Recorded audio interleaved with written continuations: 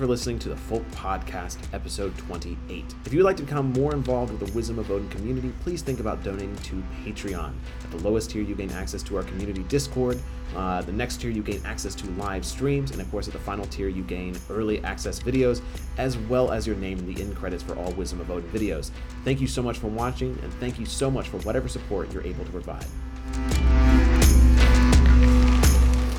Hello. My name is Jacob, and welcome to episode 28 of the Folk Podcast. It's finally as old as Ian. Look at that.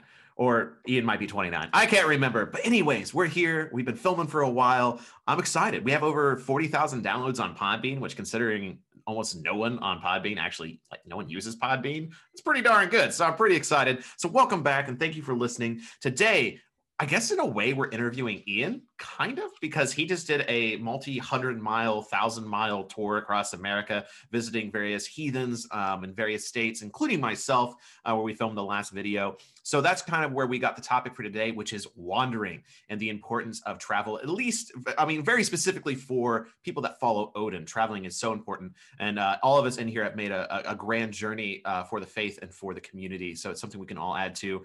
So jumping right into it, Ian, tell us about your journeys across America. All right. Yeah.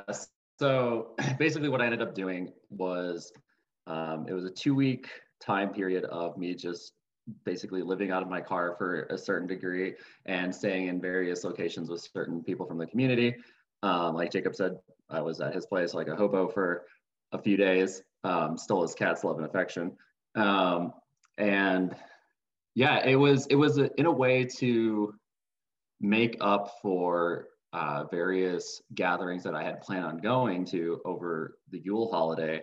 And it was just, one thing after another with life just kind of kept preventing me from going. And I missed being around the folk, missed being around people that, I've formed very deep connections with and et cetera.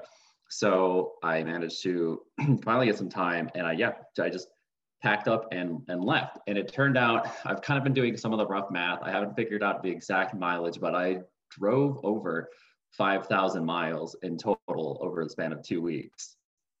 I went all the way eastward as far as Virginia.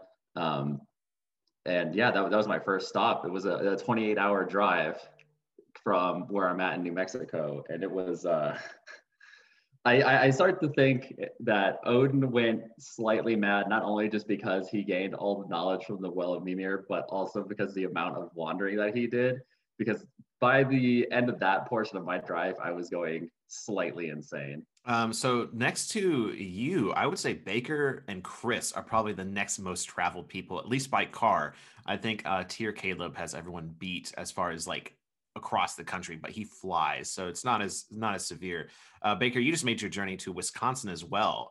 That was, I think, the longest drive you've done to go to a gathering as well. How was that for you? It was really long. I think mileage-wise, it was just shy of 900 miles one way. I don't remember exactly. I know it was like 800 and some odd, but I'll just say 900 because I cannot remember. And I know my experience of it. The drive back was so much worse than the drive up there. And because it was supposed to be 13 and a half or 14 hours, and it was a 17 and a half hour drive home because of weather in Indiana. So it sucked. But it was a wonderful trip and experience up there, and I wouldn't trade it. And that's kind of what I wanted to move to Sherd about, because it's been a while since you made the journey now, so it's not as fresh in your mind about going from Texas to Kentucky. So, do you even think about the long drive when looking back at that day, or do you just focus on those, 3 days that you got to spend with everybody? It's a mixture of both, the long drive, but mostly I think about, the 3 days that we spent with everyone. But working in the logging woods, around Southeast Texas, Southwest Louisiana, there was one time we were out of Kinder, Louisiana, and from where I live, that's a 3.5 hour drive to work and then 3.5 hours back. So, I travel a lot in vehicles just to get to my job sometimes. Well, and you just live in Texas. So, what's the saying in Texas? Everything's 4 hours away or something like that? Everything's bigger in Texas. Texas miles different than a regular mile in America. Ian knows about those Texas miles. Yeah, unfortunately, that's I specifically did not travel too far into Texas on this drive because I have, yeah, where I've driven through Texas, it was 13 hours just to cross that state alone. Never again. Well, I won't forget the last year at some point I did an online like Zoom moot for also True UK. They just brought me in as like a speaker and someone that everyone could talk to, which was a really cool experience. There was a really good group of guys, and it was great listening to all their British accents. But one of the things they were so baffled about, this was I think right before or right after the fall gathering. They were talking about how they were baffled by the fact that people would drive 18 hours to come to these gatherings because 18 hours is the whole of the UK.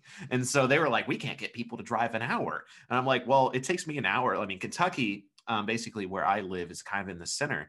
And so if you want to go anywhere but the city I live in, it's about an hour to everywhere. And so that's pretty common. And I think anyone that lives in the Plain State area, I grew up in Ohio. I mean, you're just kind of used to it. And not only are you used to it, you're used to the boringness.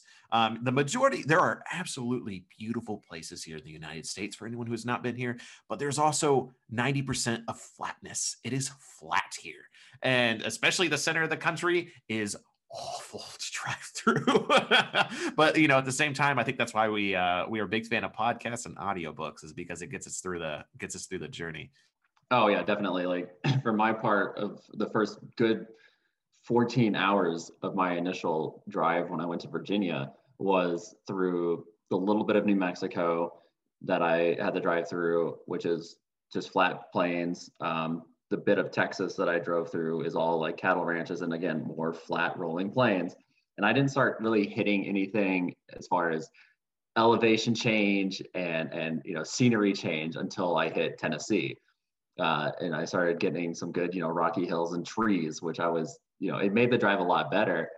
Yeah, it was surprisingly, I only listened to, like you were saying, audiobooks and podcasts. I only listened to a little bit on my initial part of my drive. And for the most part, I honestly just sat with my own thoughts.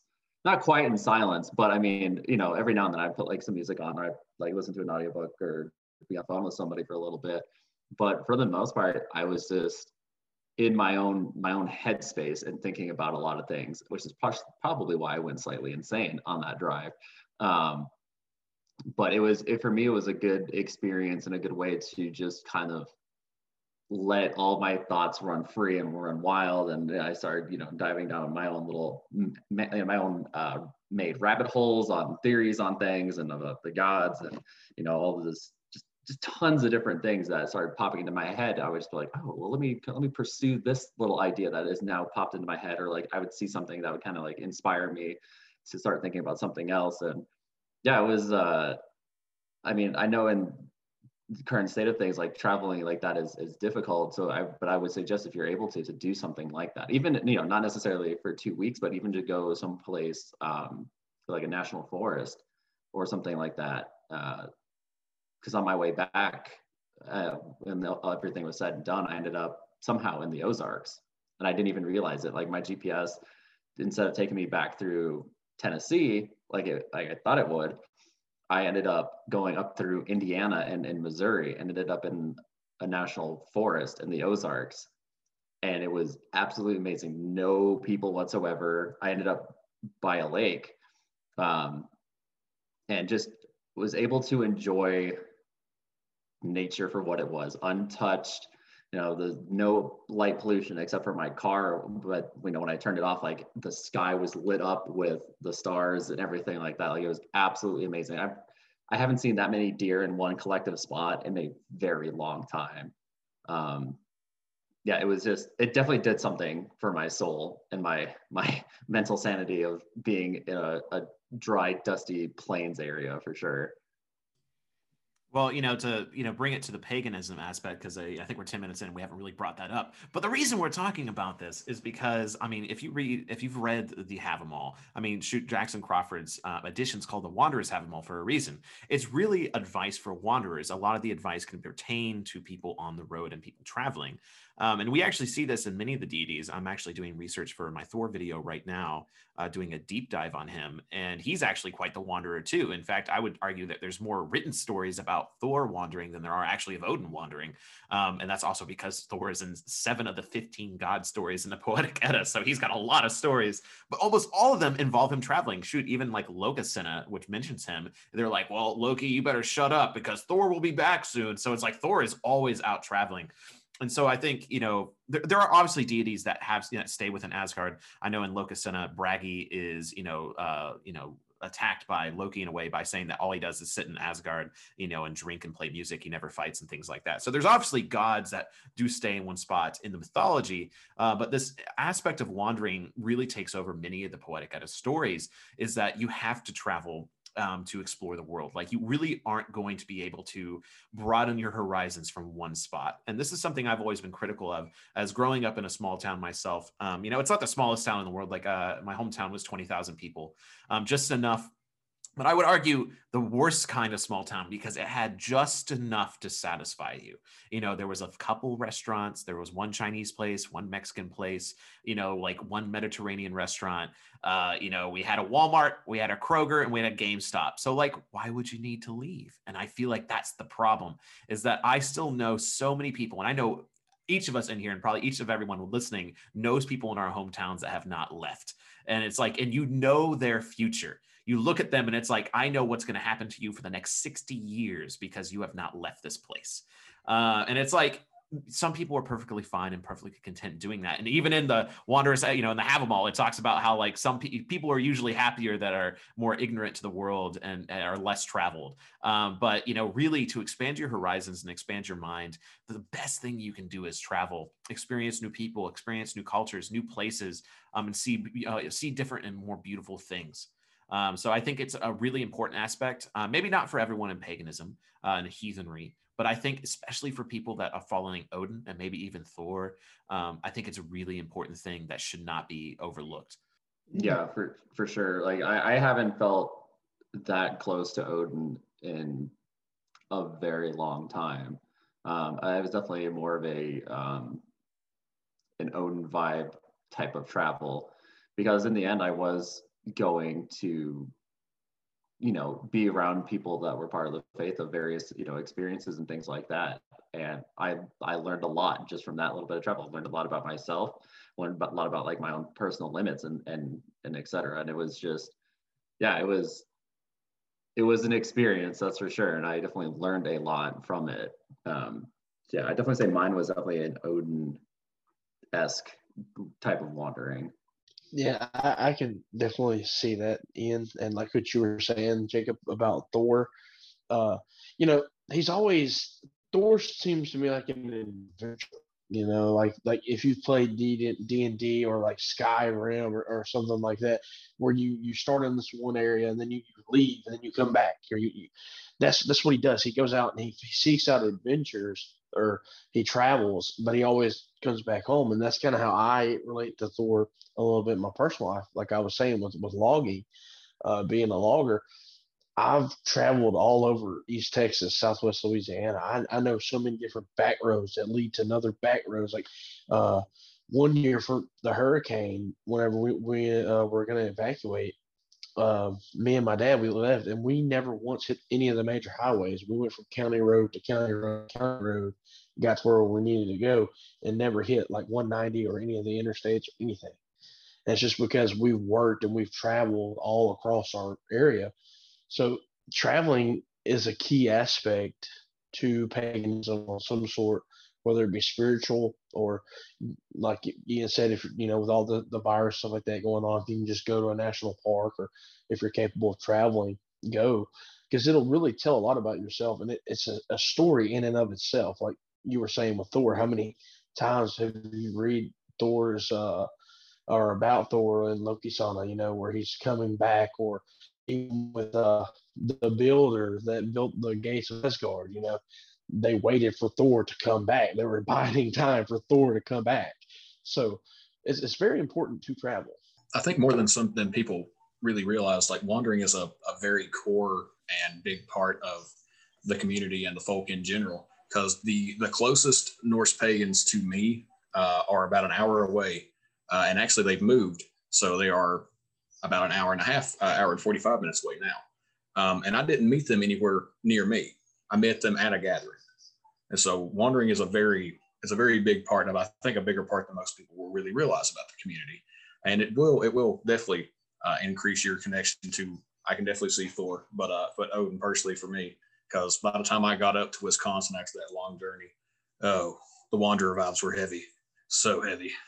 Well, I know like many members of this community have made quite perilous journeys, sometimes, with flat tires. I mean, we've had numerous flat tires and things like that. I mean, shoot, I went to go film my interview with OC and the Jupiter for Know Your Folk, which came out, I believe, July of last year. And he lived in Ohio. So in theory, you're like, oh, that's not too far. But it was about a 6-hour drive because he was northern Ohio and I live in Kentucky. And so, it was a pretty long trip, and about Columbus, so about halfway through, we ended up getting a flat tire. And it's like at times you might take those as bad signs, but those are just problems along the way. Wandering isn't necessarily the safest thing in the world. I mean, if all your problems are a flat tire, that's not too bad.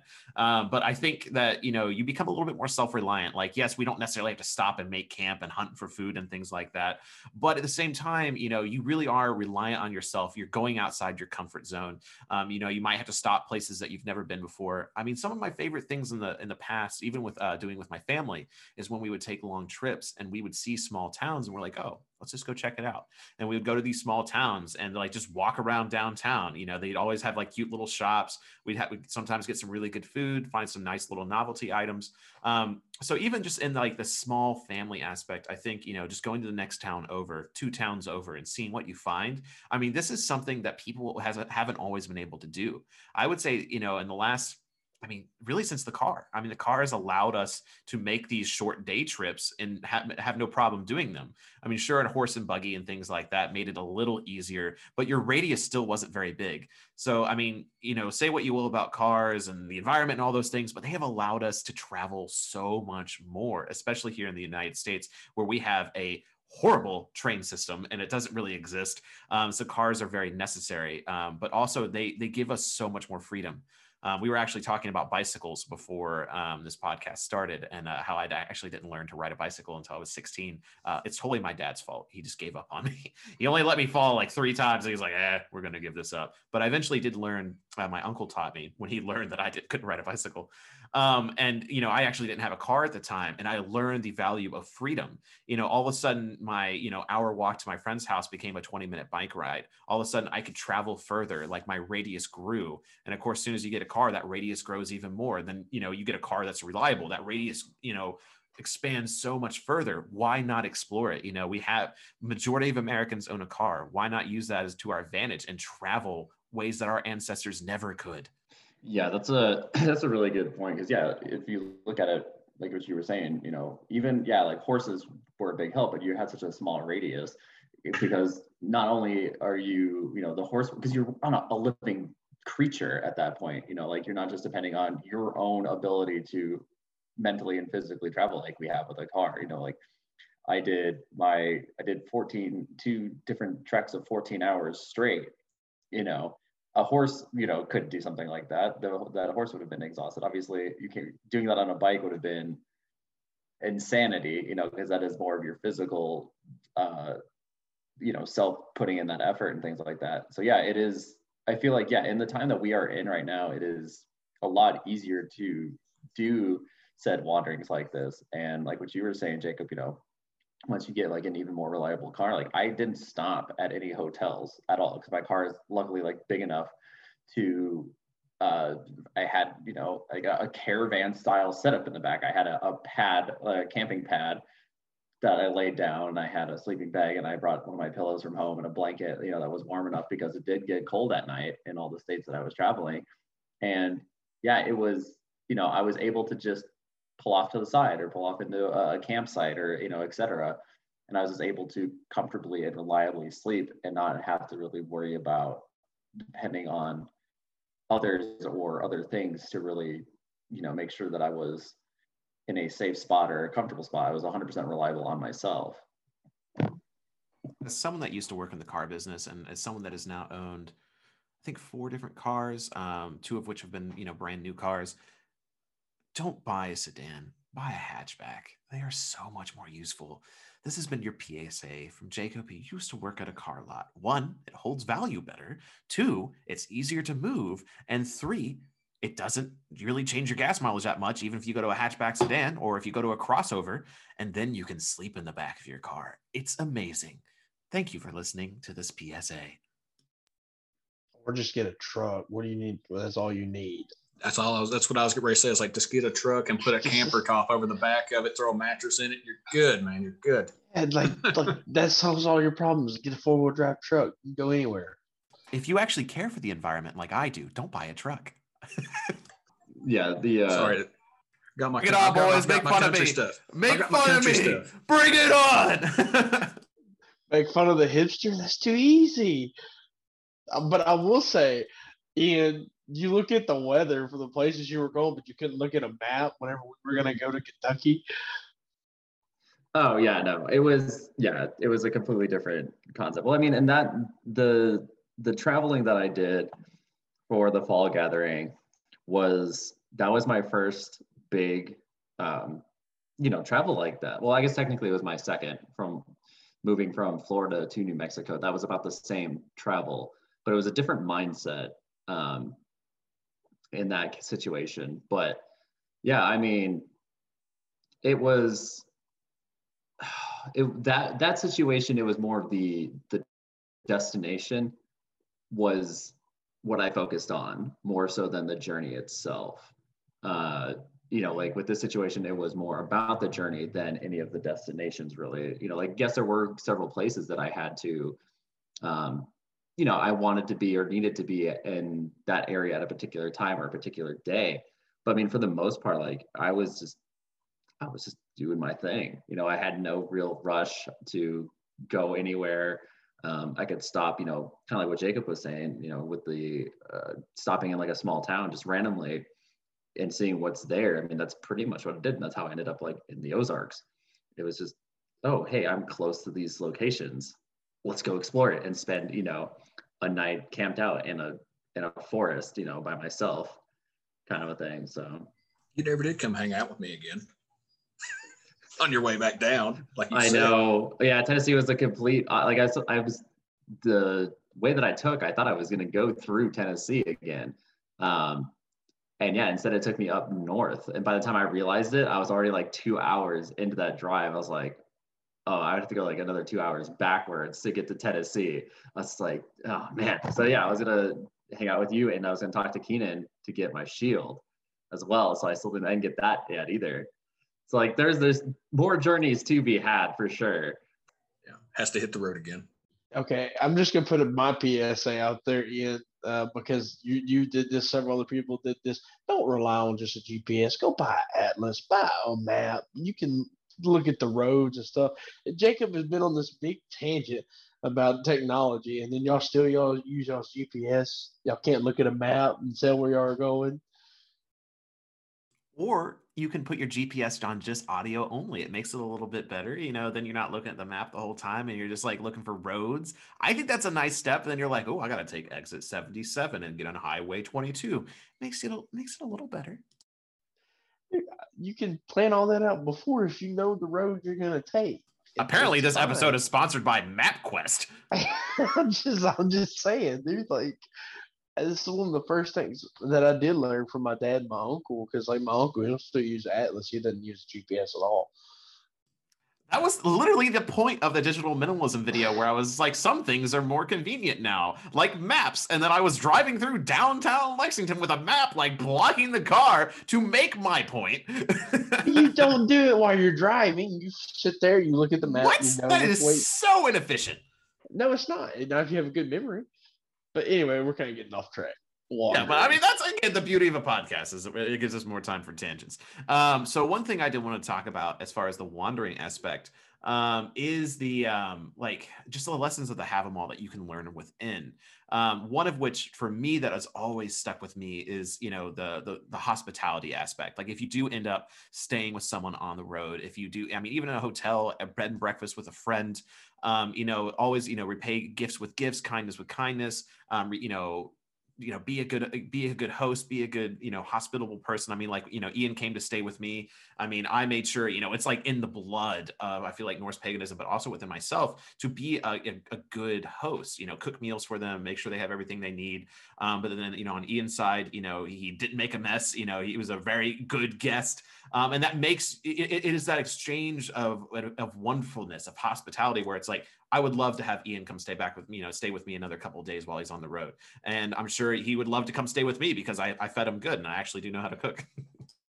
Yeah, that's a good, like, I was thinking the same thing along that topic, because yeah, like you were saying, repay hospitality with hospitality. Yeah, like exactly. I took care of the space that, you provided with me, and the same with, everybody else that I ended up staying with. It was that exchange and return of that hospitality for hospitality. And by the time we left, we went to that bookstore and I gave you that book on safe churches, and things like that. It was just, I feel like a lot of people have kind of lost that aspect to a certain degree of, just caring about another person's space when staying with them. I've definitely had people that have either lived with me or that have stayed at my house, that have left it trashed, or they're just messy people by nature, and that they don't really care about another person's space. And I've seen it done to other people, for example. But yeah, it's something that I think needs to come back. And like with the gatherings that we put on, for the most part, yeah, it might take a little bit of corralling of the folk that are there to get things cleaned up. But I mean, usually we've left everything far better than it was when we got there, to a certain degree. And that's just. Do you hear that, Midsummer House? We hate you. We cleaned that place so good, and you still wanted money from us. Yeah, it's. I mean, obviously, you're gonna have weird situations like that, but yeah, I mean, it's something that I think needs to be practiced a lot more. And I think a lot of people need to look within themselves to realize, like, oh, maybe I'm that person that needs to potentially change something up, like a little bit of a habit or something like that, to just be a better guest / host, depending on the situation that you find yourself in. I have, in my time, even before paganism, one of the things I would always judge friends on, whether they were good friends or not, is how much work they were willing to put in. And especially as people grow apart, obviously I have high school friends, college friends, and now pagan friends. But the only friends that I see still being reliable, I mean, obviously they're more new, are the friends I made in the pagan community, because everyone's so willing to drive far. Everyone's so willing to be good guests, good host. I know I could call up 20, 30 people and be like, hey, can I be there in 3 days? And they'd be like, yeah. And they would have food ready for me and like a bed, but they know they could do the same same with me. But I mean, I have friends from college that I have quite a few friends in college, especially from art school. And not one of them ever tries to reach out. Not one of them ever wants to make the journey. But if I call them, I'm like, hey, do you mind if I come up for a few days? They're like, oh yeah, that'd be great. Great to see you. And it's like, you don't see that effort on their side. And I think that's, a byproduct of the modern world we live in. Because I find this to be common across the board, is that, generally people aren't willing to put in the effort for relationships anymore, even just friendships or family. And something that I've learned along the way with heathenry in particularly is with family, and the concept of that, and your extended family, and what you would do for people you consider that. And it's really made me visit even my own parents more, because my parents live about an hour and a half away. And maybe it's because I'm used to long drives at this point, but it's like, no, they're family. If I have to do that once a week, I would do it. And I really think that's a concept that we are losing very quickly in this modern world. Well, yeah, I mean, look at us now, right now. We're in 4 different locations strewn across the United States of various distances, and you have things like FaceTime and Zoom and Skype and etc. I mean, even various forms of social media. It allows people to connect, but not on a more personal level, as far as like showing up to somebody's house. Like you're saying, because of this community, I had a wide range of anybody that, like you said, like I had 20 or so people that I could be like, hey, I'm passing by, I need to stop because of X, Y, and Z.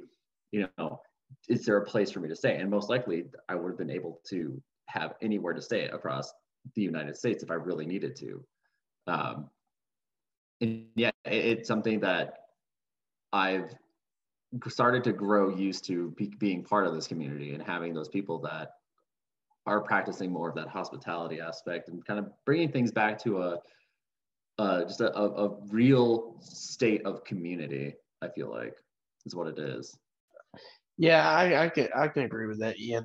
Because like I've told you, and I've told Jacob, and I've told Caleb, and that's anybody in the Discord, or anybody I know, if y'all are ever in my area, which is probably very rare, how far south I am, but if y'all ever are and y'all need a place to stay, y'all are more than welcome.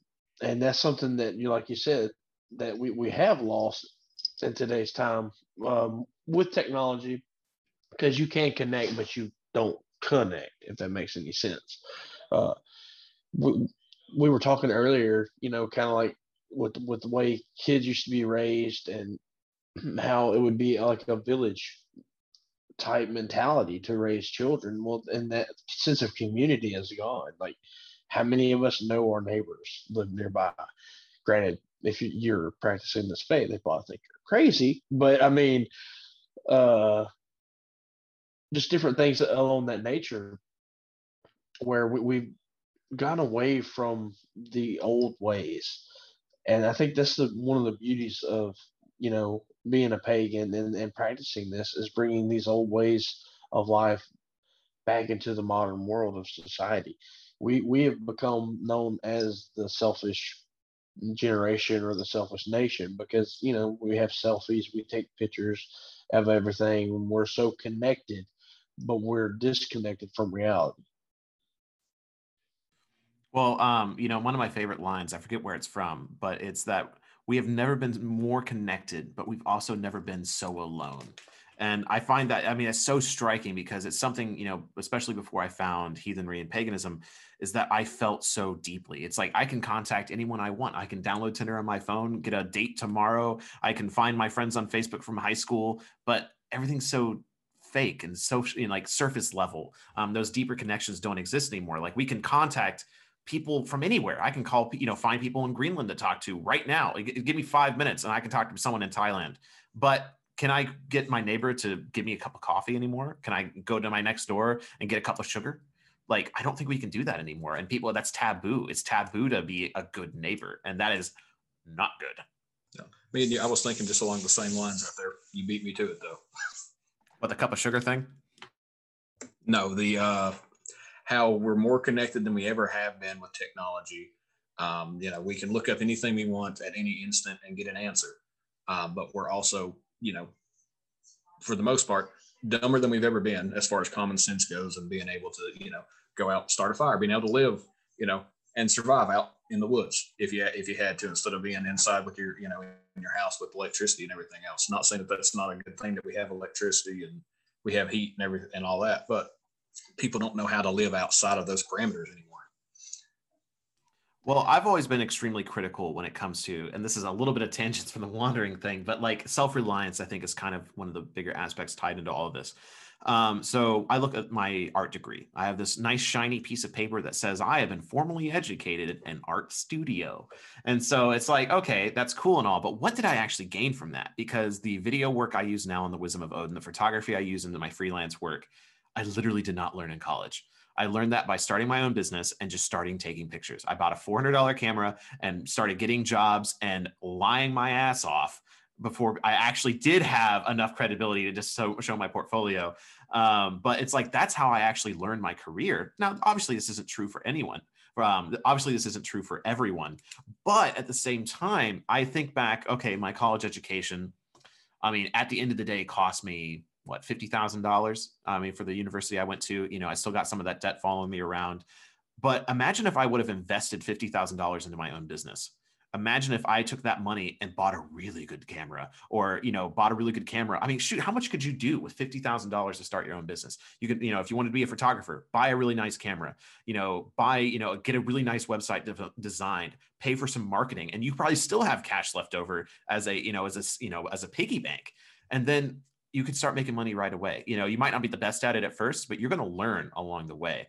And again, this doesn't apply to everyone. You know, everyone. I want my doctors to go to college, but there's certain things out there, you know, especially the creative field, that I think it is a much better thing to just figure it out for yourself.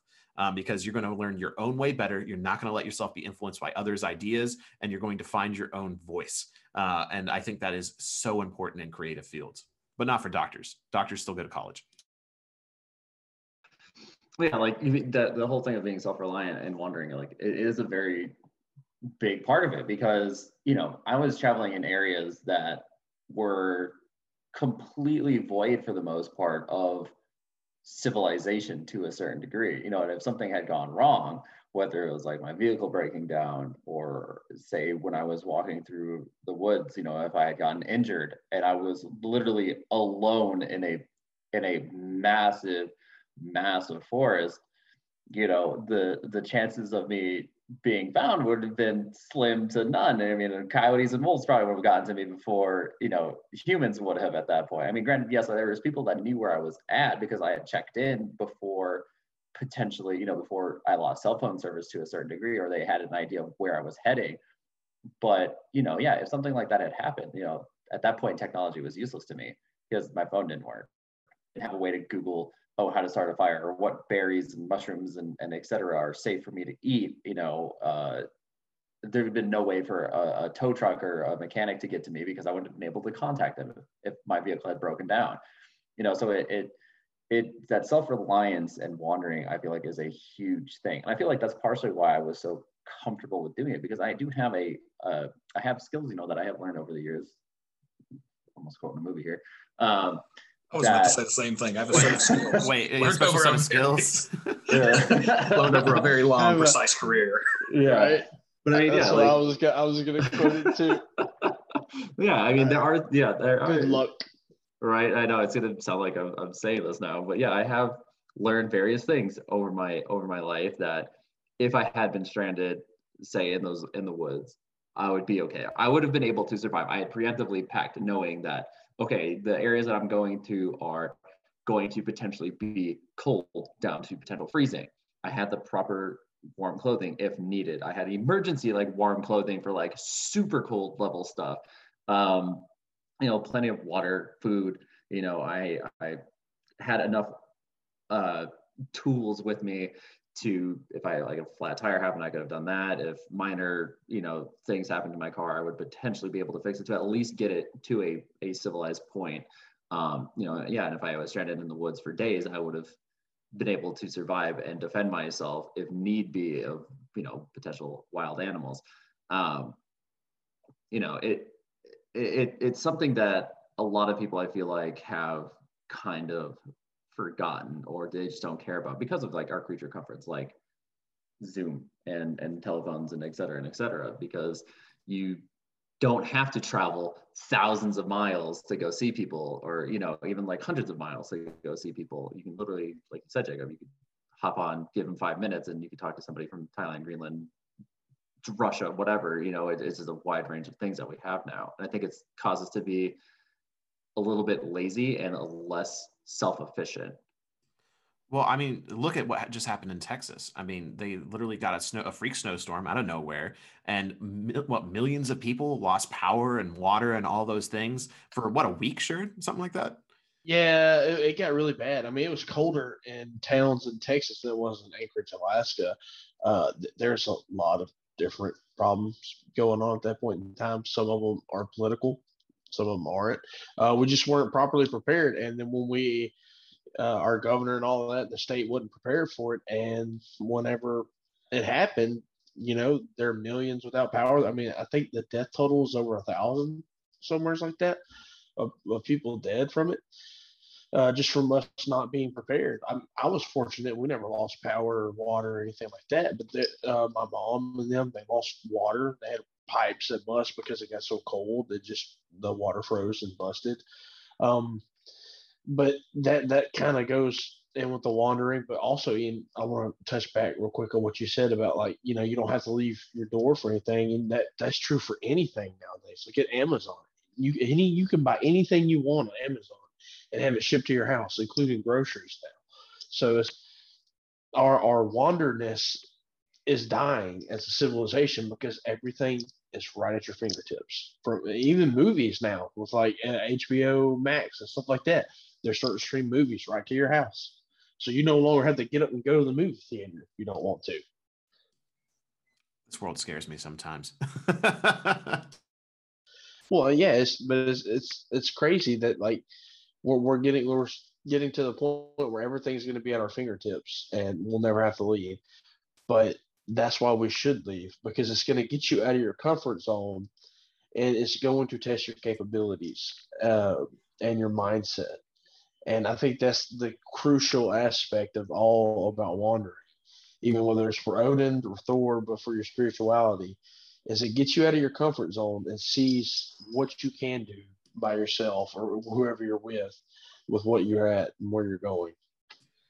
Yeah, I mean, I think a really good example of this. I'm going to try not to use their name so you know who it is, because it is a funny story, but it's an uplifting one.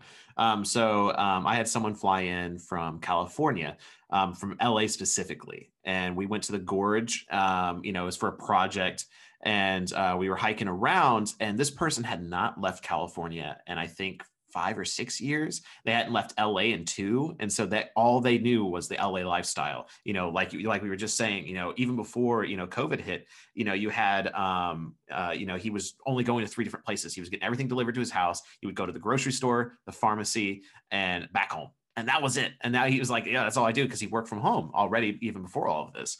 And so we were out in the middle of the mountains, no cell phone reception, where it was like we had a contact point where it was like, hey, if you want to contact your loved ones, you do it here before we go in. And so like that was how it was. It's how it is out there. And so bringing him out there, and we were out there for a few days. And it's like, I mean, you could almost see the city getting rushed out of him. He got sick the first day we were there, because I think it was a combination of the mountains, the terrain, the windy roads, the fresh air, the cleaner water. I mean, it was like his body was purging it all out. And so for the first day, he was miserable. I mean, undeniably, you could tell he was not having a good time. And then anytime we actually tried to hike, you could just see it in his feet that he couldn't adjust to the uneven earth. I mean, it was like he was trying to like not move his feet at all. Like he was walking on sidewalk while going up and down muddy hills.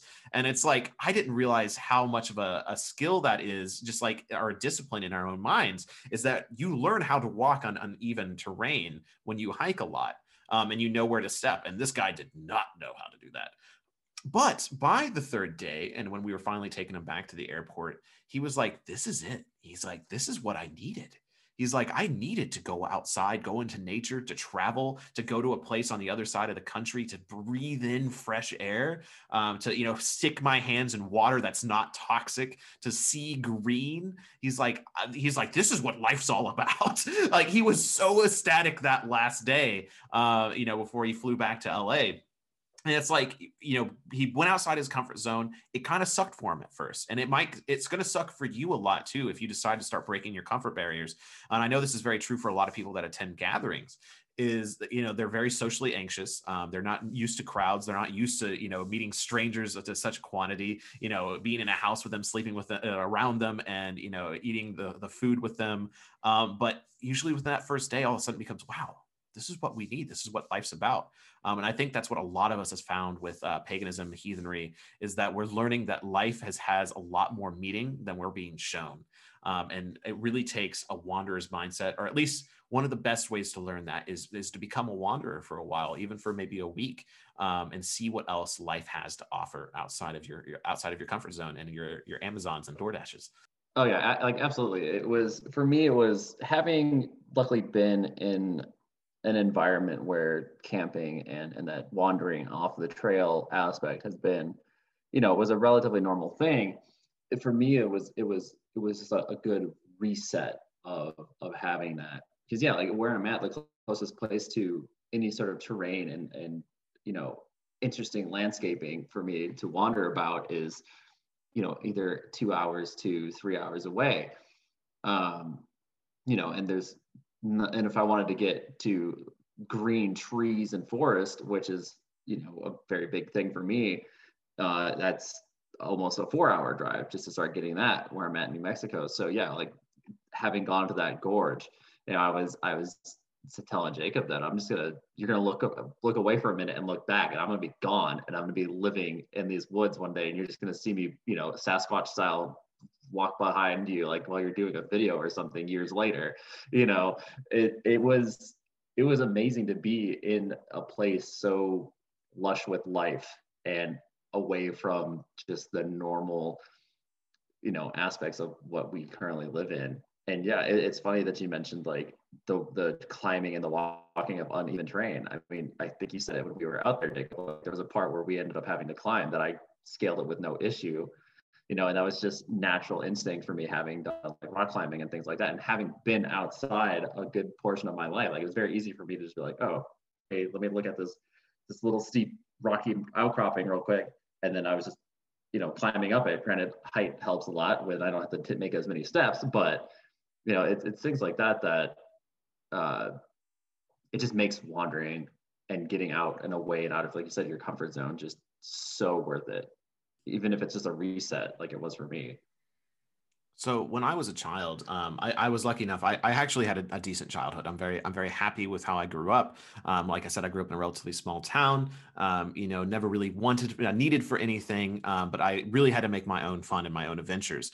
Most of my time between the age of 11 through 17 was spent outside, in nature, beating my friends up with sticks, and just running around town. I did a little bit of graffiti work. We were like find storm drains and climb through it until we got chased out by raccoons and things like that. We put our money together to buy a Little Caesars pizza to eat it out behind an old dumpster and stuff like that. Like, we decided it was just a good childhood. It was a good exploration. And what I'm really beginning to fear and see is that lifestyle of, getting into trouble, those misadventures, is disappearing so very quickly. Because I mentor my friend's kid in photography. I started when he was 13. He's 15 now. One of my best friends has a 17-year-old brother. And it seems like all they do is play video games. And it's like, I like video games too. I mean, Skyrim came out when I was a kid. I mean, when I was a teenager. I mean, I played Oblivion, Mass Effect. I mean, of course, Skyrim, Dragon Age. I was a huge gamer, but also I spent so much more time outside, especially during the summer. Video games were really the winter kind of thing. And that is desperately taking over our teenagers' lives, our kids' lives. And I don't have kids of my own yet, so maybe I don't have as much of an authority to speak about this. But like I said, mentoring someone, even getting that small glimpse in their life. I took him out to the gorge where I go hiking all the time, and he had never been hiking. The first time he hiked, he showed up in his church's best. He had dress shoes on and khakis and like a button-down dress shirt. I'm like, what are you doing? It's like very clearly that no one had taken him out on adventures like that, and he wasn't having the same kind of experiences I had as a kid. And I find this to be sadly becoming more universal. Is even though that entry level wandering is not in the lives of people anymore. And so obviously when they become an adult, they're not going to be adventurous. They're not going to explore because in their childhood they didn't have that. So it's one of those things where it's like, I'm excited to have children so I can show them these ways of doing things, of going outside, shoot, I don't want to put strict video game limits on them, but it's like, hey, you've been on that game console for 2 hours, here's the power cord, go outside, kid, and like walk away. Because I really do think that it's those small steps to lead to a more adventurous life. I mean, by the time I moved out of my house, I was ghost hunting on the side, just for fun. I was really big into exploring abandoned factories for photography. Was it dangerous? Of course, but life is dangerous, and we should be allowed to live with a little bit of danger in our lives. And I really think that wandering, self-reliance, all this wrapped together, it makes us who we are. And life isn't really worth it without a little bit of risk. And I think it's becoming very clear that the world doesn't want us to be risky anymore. Why not? That's because you'll hurt yourself. I mean, you talk about video games. Look at the first Legend of Zelda. What does the old man give you? A sword. He's like, here, it's dangerous out there. You're gonna need this. Here's a sword. But that's where we've come to is we played the video games. We look at the media like Vikings, The Last Kingdom, and all these other shows, and we see these heroes. Bilbo Baggins goes. He gets ready to throw the ring in Mount Doom. Spoiler alert. And and he just we just lived through these adventures and these stories. You know, Game Kurt, of I'm Thrones. going to need you to slow down for my Lord of the Rings mindset. You just said Bilbo throws the ring into Mordor. I was waiting for that. Yeah. I'm going to need you to like apologize, Yeah. 10 lashes and 4 Hail Marys. No, I did it. Because if I don't say something, someone listening to this podcast is going to be like, hold up. These guys aren't serious. I only did that just so I could throw every Lord of the Rings. No, you fan didn't. off. No, Yes, you I didn't. did. Yes, I did. Actually, my favorite character is Gimli, so it doesn't matter. Gimli's the only one I like. He's the only character that matters. The dwarfs. No, Gimli, but I mean, but you bring up a great point, because I was going to bring up, like in many of these conversations, I was going to bring up the fact that we did grow up with things like Skyrim, Oblivion, these adventure games, even Legend of Zelda. This is what we love to play in a video game, is this adventure. We don't play video games where we sit in a room. Oh, I mean, those video games exist now, where you sit in a room and you do things. That's what we are doing in our reality. But we want adventure. We want to explore that next peak and find that next dragon stone, and and things like that. That's in our minds and our souls. That's what we want. The problem is we get that in different ways now. right. Well, and that's one thing I was going to bring up about D&D.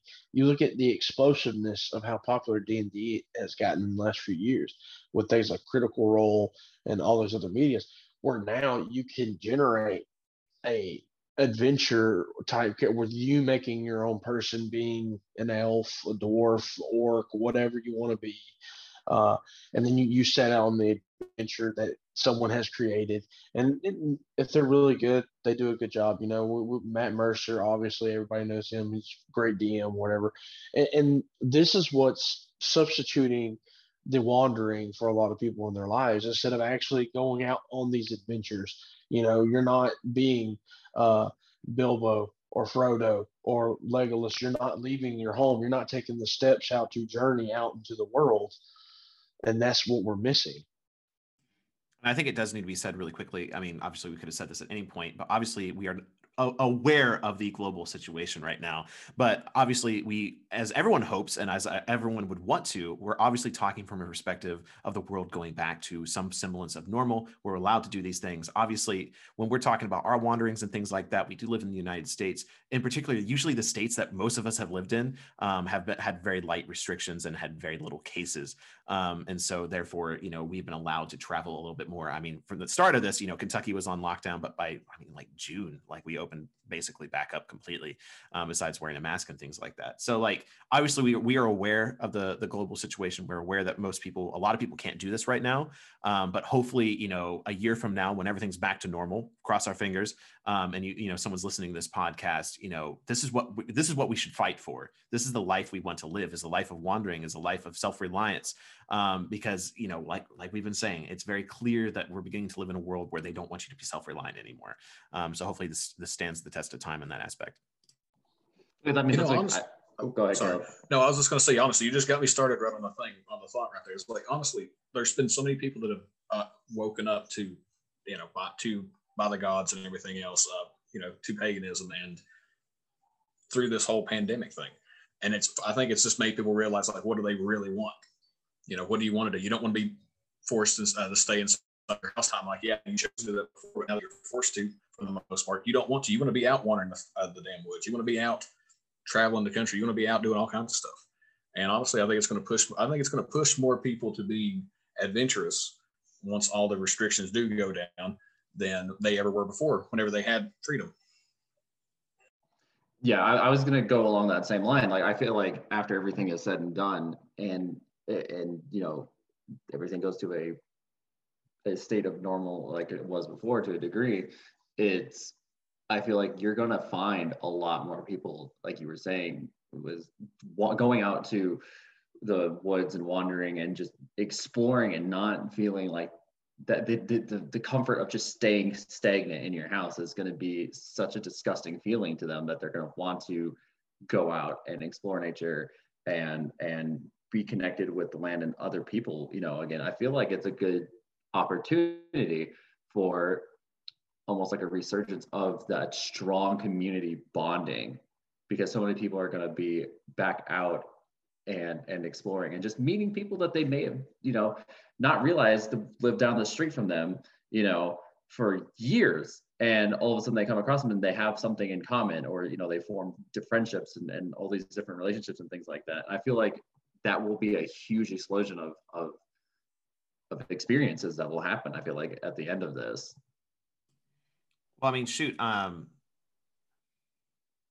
I have fried Jacob's brain oh with my my gosh. Lord of the Rings mistake. Yeah, Yes. you really have. Like, oh my gosh, I just can't believe you did that with it in my presence. I just drew a Lord of the Rings map, and you're over here pulling this madness. Hey, that is the reason why I was sitting there. I was like, we're going to talk about wandering, drawing Tolkien like maps. Oh I'm going to screw up Lord of the Rings. It's precious, precious IP. So, actually, I actually do remember what I was thinking about. So the last thing I actually want to bring up personally before I mean, obviously I want us to all have our final points because we are actually getting to the hour mark. The last thing I wanted to bring up, which is a thought I just had while Ian was talking, is one of the lines of the Have 'Em All that tells you not to be miserly with your money. I don't have the exact quote, but it basically says, like, obviously, like, you want to have some form of wealth, but do not, hoard it. Do not hoard it. And we're starting to see that a lot, especially with the super rich, is this idea of hoarding money. And personally with me, I have a nest egg. I think it's really smart to have a nest egg of some sort. Obviously we have an overspending problem, at least in the lower to middle classes, is you want to buy the next big thing, you want to buy the next iPhone, buy the next Xbox, and all these things. But I think adventures, experiences, and things like that are more worthy of your time and money. And if you have some extra money set aside, I think it is so important to spend that on experiences because, I hate to say this, but you only live once. And it's, a crappy thing that's gotten tied up into this pop culture idea, but that's something that really is in the Have 'Em All. As it talks about, you only get to enjoy the pleasures of Midgard while you're here. And that's one time. So why not enjoy them? And I think that's, something that we're starting to see is as the world begins to open up, I think we're going to see an incredible burst in travel. I know myself, obviously I'm planning a journey to Germany. I have a trip to Iceland planned. I have a trip to Italy planned, Spain planned, Australia planned. And it's all just waiting for the world to open up. And, obviously this is expensive and it's not going to happen all at once. But at the same time, it's worth it because I think the experiences we have in life, I don't plan on retiring personally. I always plan on doing something I love that, is able to, produce some form of income. I don't really care about a huge retirement. I don't care about having, $1 million stashed up for when I retire. I might want a little bit, but I think, the flaws in the system are beginning to show. If you have $1 million saved up by the time you retire, maybe you get to retire to Florida and all those things. But realistically, you might, that money might just go to a retirement home, might go to the hospitals. The world is designed to take your money. So why not choose how you spend it? Yeah, I agree with that a lot. I actually just had a conversation with somebody last night because I was looking at something that, I honestly thought my computer had crapped out on me. Luckily, it was just, I had a light switch off that went to the outlet, but I said something along the lines of, when I die, like, I'm not taking that money with me. So what's the point of necessarily holding on to it? And it kind of goes in hand with there's things in life that should be experienced. And yeah, we've been kind of conditioned or put in this mindset of making, as much money as possible before you die. And like, that's not what life is about. Life is about it going out and exploring and having experiences, at least in my opinion. That's how it should be. I've definitely had my years where I have been very, materialistic and, stayed indoors more so with my objects than going out and exploring and actually experiencing life more so than just living life, because there's two different things. Living life is just going to your job, going home, watching TV, whatever, playing video games, and then repeating.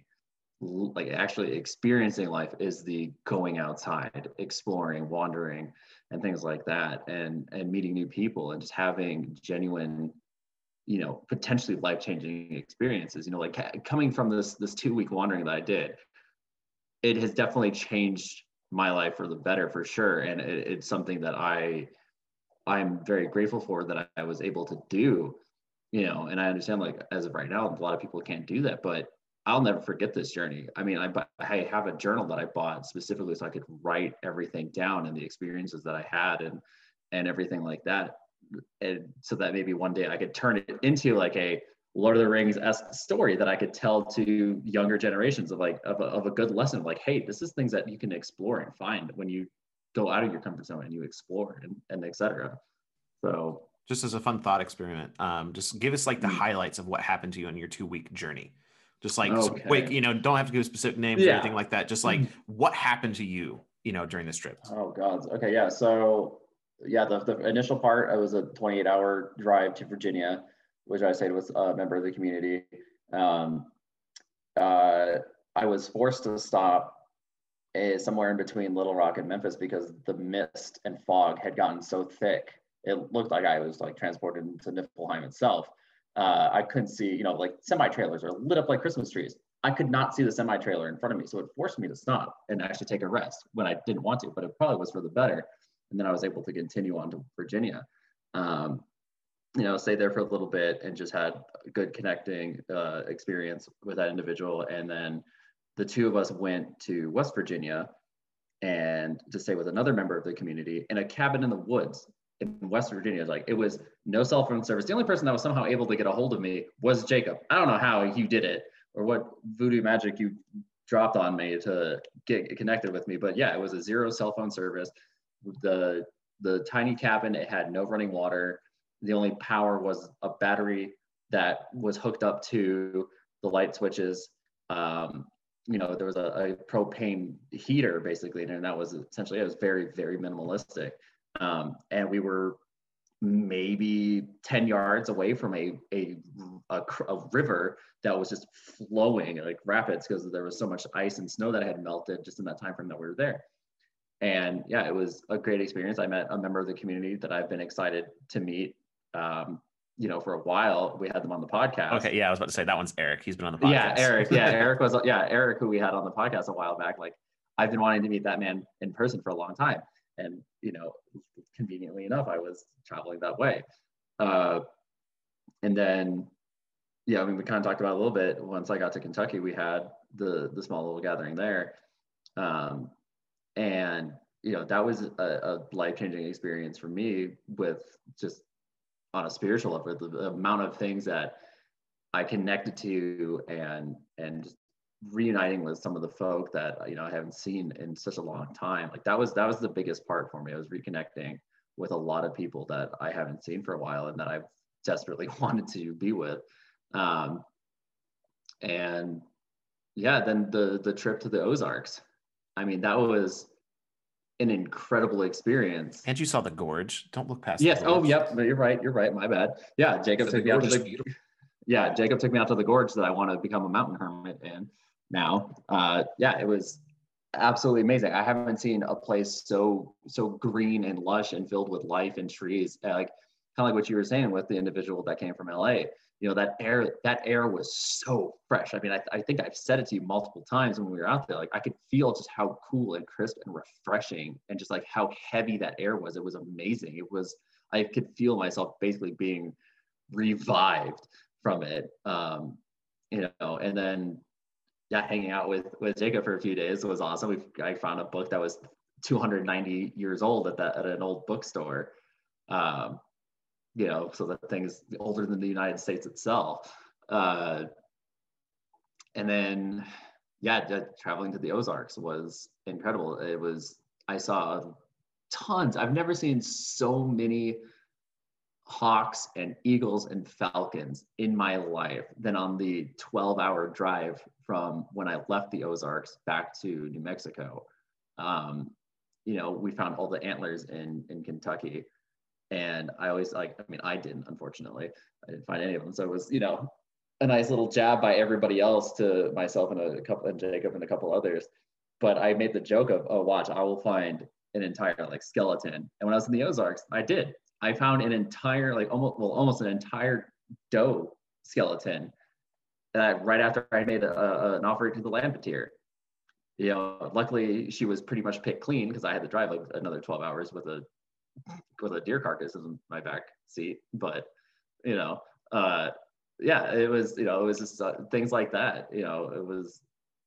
It was a really good experience. It felt weird as I was getting closer to quote unquote home because I felt like I was leaving home in a sense, home is where you make it. The last time I asked you for a highlight reel, that was so long. Here's what I expected, Ian. I expected got lost in the mist, stayed in a cabin with no heat. Well, bare heat, no electricity, and a frozen toilet. Drove all the way to Kentucky, saw some spirits in the woods, saw some pretty cool tree goddess thing, had a cool ritual with a cool dude. It was a cool time. Went back, saw a mountain. It was dope. It flooded. There was water everywhere. Mudslide literally stopped us getting back. Oh, and we got stuck in a thunderstorm on the way back from Nashville, where we got to go to a meadery and hang out with people. And then, I got lost in the Ozarks. It was pretty dope. Found a deer carcass, saw a lot of hawks, and then I came home. Look how much easier that was. I don't even live in your life. Hey, I'm a storyteller, man. I'm a storyteller. Ian, you forgot the best part where you drove to Mount Mustafar with the Elder Wand and you threw it into the fire. I'm just gonna try to. You're just trying to piss him off, aren't you? I'm just throwing everything at Jacob to see what sticks. I know he's a big Lord of the Rings fan. I don't know about anything else. I didn't even acknowledge what you said because it was so wrong. No, honestly, what I thought you were going to say was you forgot the best part was where you drove through Texas. Oh, no, I drove through. He only drove to Texas, like the upper part, and then left because he's a coward. He didn't like Texas. No, I'm smart. I'm a smart man. It's not a coward. It's a difference. Texas is brutal. Gentlemen, this is shooing in to be one of our longer podcasts because of these tangents, but it's great. I think it's been a good conversation. But I want to give everyone one more round. Is there any last bit of advice you want to share for wandering and self-reliance? Honestly, just when you're able to, go out and do it, but plan. You never know what is actually going to happen when you do stuff like that. So be safe about it. Or don't plan, but just make sure that you plan enough to keep yourself alive. Let's put it that way. Live on the edge. We'll be doing all the movie quotes today, so adventure is out there, my friends. Maybe we should have done the final round. Like, what's your advice for wandering using only movie quotes? You know what? I'll follow in that, but it's not a movie quote. It's actually a quote from a Native American tribe in Oklahoma that I shared in our podcast chat. It's from I'm going to mispronounce the tribe name, and if you are from this tribe, I'm so sorry, but it's I want to say the Arapaho, Arapao tribe. Oh, the Arapaho? Yeah, Arapaho. That's it. It says, we wander often, the gift of knowledge will come. And to me, that's the best way to summarize what we're talking about. Do we Y'all want a Baker quote? No great experience ever started with, well, we could go there, but why don't we just stay at the house instead? Baker 101. Hell yeah. But all right, guys, if we have nothing else, gentlemen, if we have nothing else, let's go ahead and end this episode. Thank you all very much for sticking through this. I know it's been a wandering episode discussing wandering as we went through many different topics, but I actually was really excited. I thought this episode turned out really good. So thank you for sticking with it. Thank you for listening to the Folk Podcast, especially everyone in the Czech Republic. We love you, and I feel like we're going to scare them all away at this point. But folk, until next time, if you are interested in being on the Folk Podcast, we're actually discussing it right after this episode. So we do it once a month where we actually sit through and try to get a guest on the show. So if you want to be on the show, please email us at thefolkpodcast@gmail.com. That's all lowercase, and we'll review it next month. And make sure you kind of add in there what you want to talk about. It gives us a little bit more idea. I mean, if you just say, hello, I would like to be on the podcast, we would like to know a little bit more, because then that will give us an idea of what we can talk about. But please email us there if you have any topics as well. But otherwise, thank you so much for listening. And until the hall, skull. Skull.